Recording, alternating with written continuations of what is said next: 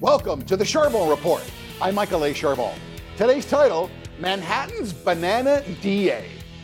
The U.S. is ranked 6th in the world in banana consumption. Americans consume 6.4 billion pounds of bananas each year, with the average American eating over 27 pounds of bananas each. That's a lot of bananas.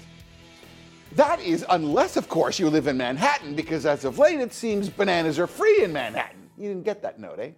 Alvin Bragg, the newly appointed Democratic District Attorney for Manhattan, is attempting to reduce crime by not charging suspects who commit petty theft, non-payment of bus, subway, or train fares, prostitution, resisting arrest, and trespassing. His logic ascribes to the broken windows theory, a theory that if one window is broken and left unrepaired, the rest of the windows will inevitably be broken too. Further, that prosecuting suspects for petty crimes unfairly targets oppressed visible minorities and negatively enlists them into the criminal justice system, while producing uncomfortable statistics. Yes. When Bragg was given an example of theft of a banana, he replied, and I'm paraphrasing here, that the person who stole the banana needed the banana for food. It's an act of desperation. See, the thief needs help and should be given services given to him. He needs help, and by charging him, society is enlisting him in the criminal justice system and supporting a systemically biased legal process towards criminals. Since when is disregard for the law and theft cause for a thief to have undue psychological harm when faced with the fact that he broke the law? What about the grocer? Huh? Who coddles him for the cost of the stolen bananas? Who told the grocer when he opened his business that he was responsible for funding free bananas and to operate at a loss? I'd like to see that note. Forced to pay the cost for the food of an indigent, transient, drug-addicted street person who thinks they can just steal?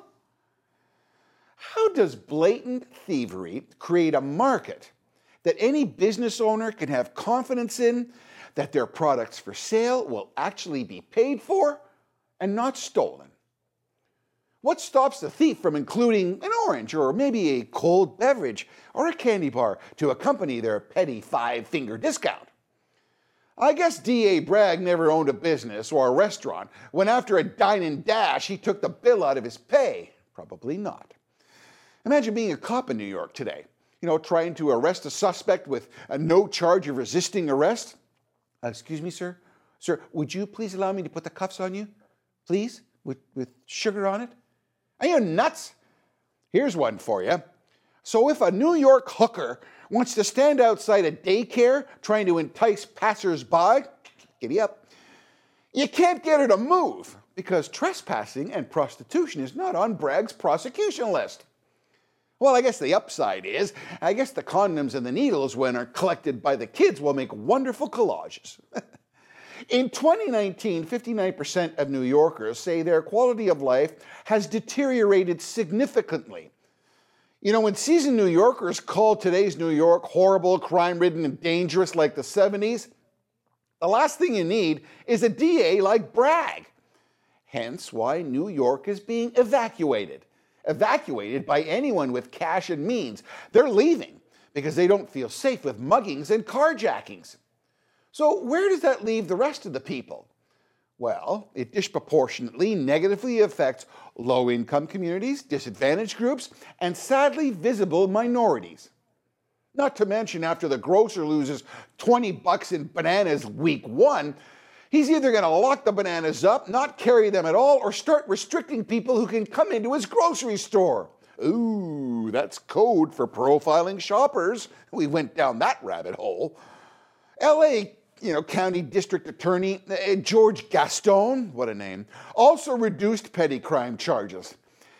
We then saw security footage of organized hoodlums doing smash and grab robberies, while others walked into pharmacies with bags full of stolen goods with no fear of being stopped or charged by police. Folks, the market will be forced to react to protect itself and its profits. Example: why are some major retailers locking specific hair products up from open access, while other hair products are freely available and accessible to other customers? When challenged, retailers state theft reduction practices are put in place for certain products that have a higher rate of shrinkage. Simply put, particular products that have a high rate of theft have resulted in retailers installing barriers that require an attendant to aid a customer. Oh, urban right groups, they went up in arms. Anti-theft ethics and retailers, these practices are racist and discriminatory. Immediately, corporate sensitivity officers rushed in and stated they're now removing the barriers to eliminate any perception of racist tendencies. Goodness gracious. Now many of those products are behind the cashier. That is the market reacting, simply based on protecting inventory from theft. So in New York, will bananas inevitably be put under lock and key or behind the cashier? Is this the death of the open market? Will private police be the new banana police and restrict store access? Soft on crime Democratic DA policies attempting to reduce the optics of sad realities of those charged in jail does not reduce crime. Guess what? It creates crime. District attorneys who respect and enforce the rule of law are the only pathway forward to protect the public and businesses in restoring public faith and tourists' confidence that they're safe. And folks, the most important word there is tourists. The market and the great Big Apple of late will change that in short order, I hope. Finally, please click and share, subscribe, and for those listening to Spotify and Google or wherever you get your podcasts, please subscribe for more episodes.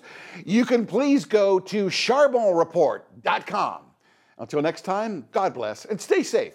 I'm Michael A. Charbon for The Charbon Report.